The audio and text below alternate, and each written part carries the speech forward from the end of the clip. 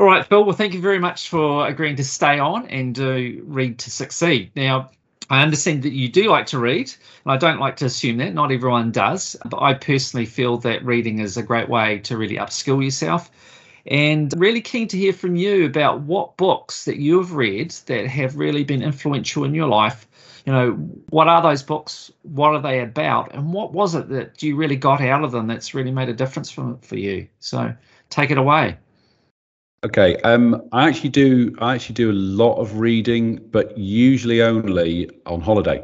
So I'm a great reader by the swimming pool. Yeah. And I tend not to do it at home. So over the years, I'll take business biographies on holiday a lot, and it's just great to hear other people's stories, what they did, how they did it, where they failed, all those sort of things. But there are two key books that affected my business journey. Right. And I've got them here. This is preparation, you see, and most people will recognize that. Stephen Covey's 7 Habits of Successful People. Yeah. I can't remember when I first read that book, and I can't remember who gave it to me, but I read it quite a few years ago and put it down, left it, carried on with my career, and then picked it up again a few years later and started reading it again. And as I was reading it, I realized I was actually doing, without almost realizing it, I was doing a lot of the stuff that was in it. So the first time I'd read it, it had obviously seeped in.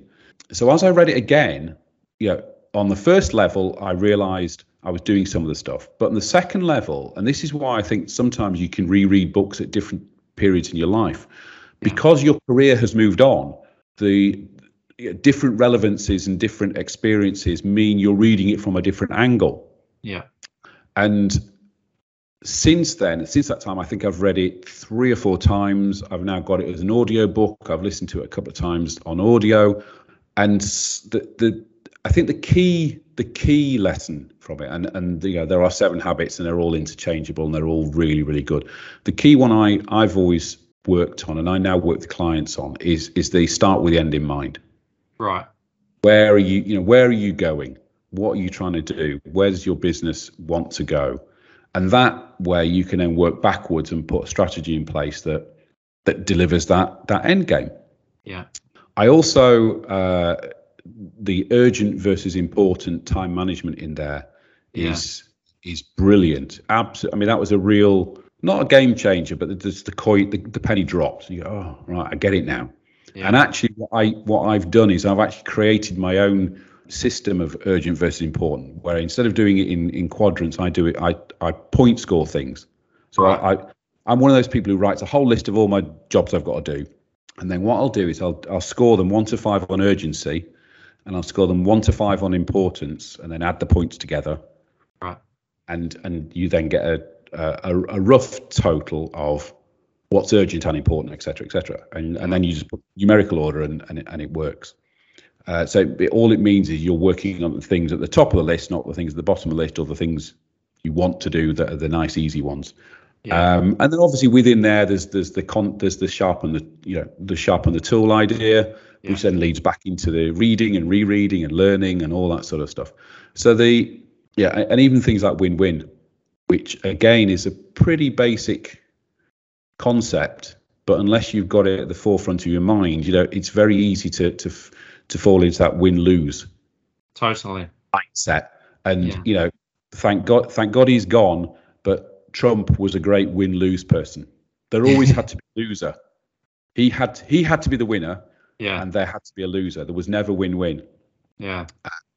And again, brilliant concept. So that book, and I recommend that book to all my clients now. And having talking about it now, I might reread it again next week.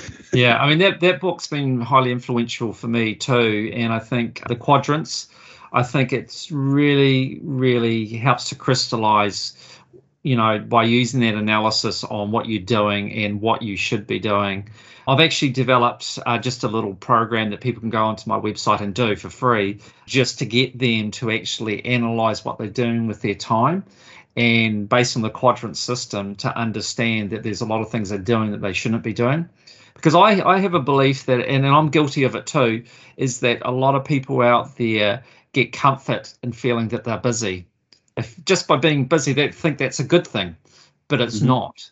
But, and it often can be an excuse for not working on your business and only working in your business. You think, oh, I'm too busy, I don't have time. But when you start to use that quadrant system, you start to analyze your time, you realize that you're wasting a lot of time. And if you got rid of that waste out of your day, you suddenly would have a lot more time and you could be a lot more productive. So for me, that has always been a big message I got from that book. It would be really interesting. Someone told me that he actually recorded the audio, or there is a version of the audio that's his voice. And I'd be really interested to listen to that, actually, given he wrote the book, and just to hear him deliver that book. I think that would put a different perspective on it for me. So I can share that with you because I have a copy of it. Yeah, that would be great, because I think it'd be really interesting to hear him. But I think it's been a great book, that it certainly has influenced me. And like you said, I think it's good for us to maybe reread them, and I probably need to reread it because I'm sure there's a few things I need to improve on. But the game theory in this win-win versus win-lose, etc., I mean, that's a really important message too. And unfortunately, there's too many people out there operate on the win-lose. And they don't realize that by operating like that, they're actually cutting them out of further opportunity. They might win that situation, but then they won't have the interaction again, potentially, with that partner, because they feel like they have lost, so they won't deal with them again. They might not tell them, therefore, about that business opportunity that they could have done a JV on, because they had that win-lose mentality instead of the win-win. So, but unfortunately, a lot of people don't see that. They don't look beyond the immediate, and the immediate is, right, I want to win this negotiation. So, but I think great messages there too. So I'm totally with you. I love that book. So great selection. Great. Okay. And the second book is this one, Good to Great by Jim Collins. So this book, I know exactly when I learned about this book. We had a consultant came into our business. We were about 8 years old. So we had, I think we had a staff of, there were myself and my wife and 4 staff at the time. So we just started growing, and we were sort of getting to those growing pains point. And a guy came in, did a consultancy project with us, and basically gave us some pointers as to what we were doing right and what we were doing wrong. But what he did as part of it was he gave us something that's out of that book, which is called a BHAG, a big, hairy, audacious goal. Right. And a big, hairy, audacious goal is set yourself a massive target. I mean, like ridiculously massive target. Yeah. And that becomes your North Star, your North Light, and that's what you need to get to.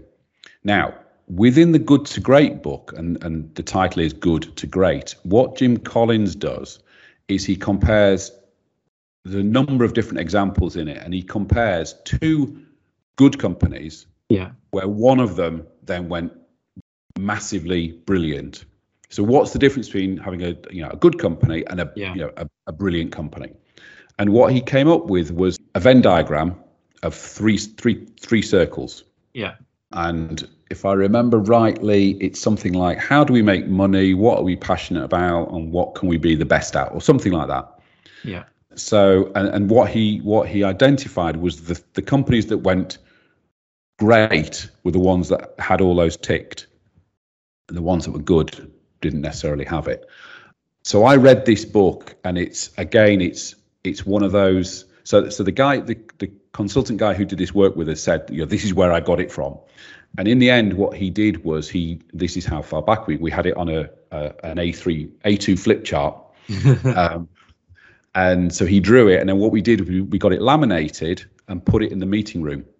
Yeah. So every time we're having a sort of a team discussion about something, we could refer back to it and go, well, okay, does that deliver on what we're trying to do? And that sort of keeps you constantly focused on what it is you're trying to do. So again, it's a book I've not read for a while, actually. I might reread it.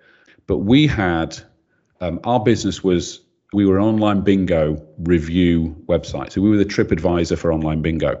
Right.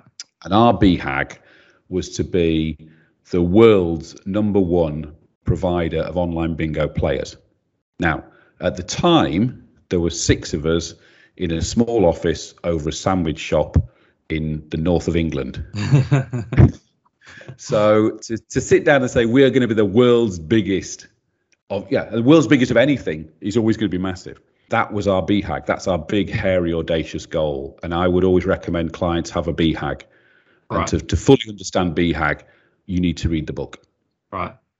Sounds a good book. I haven't read that book. So, yeah, the good thing about doing this podcast is I'm getting lots of suggestions of books to read. So that's definitely another one I need to add to the list.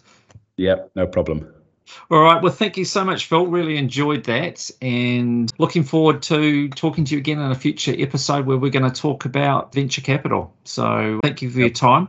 No Have problem at all. an enjoyable evening in the UK, and we'll talk again soon. Will do. All right. Thank you. Thanks for having me on. Cheers, Cheers. Paul.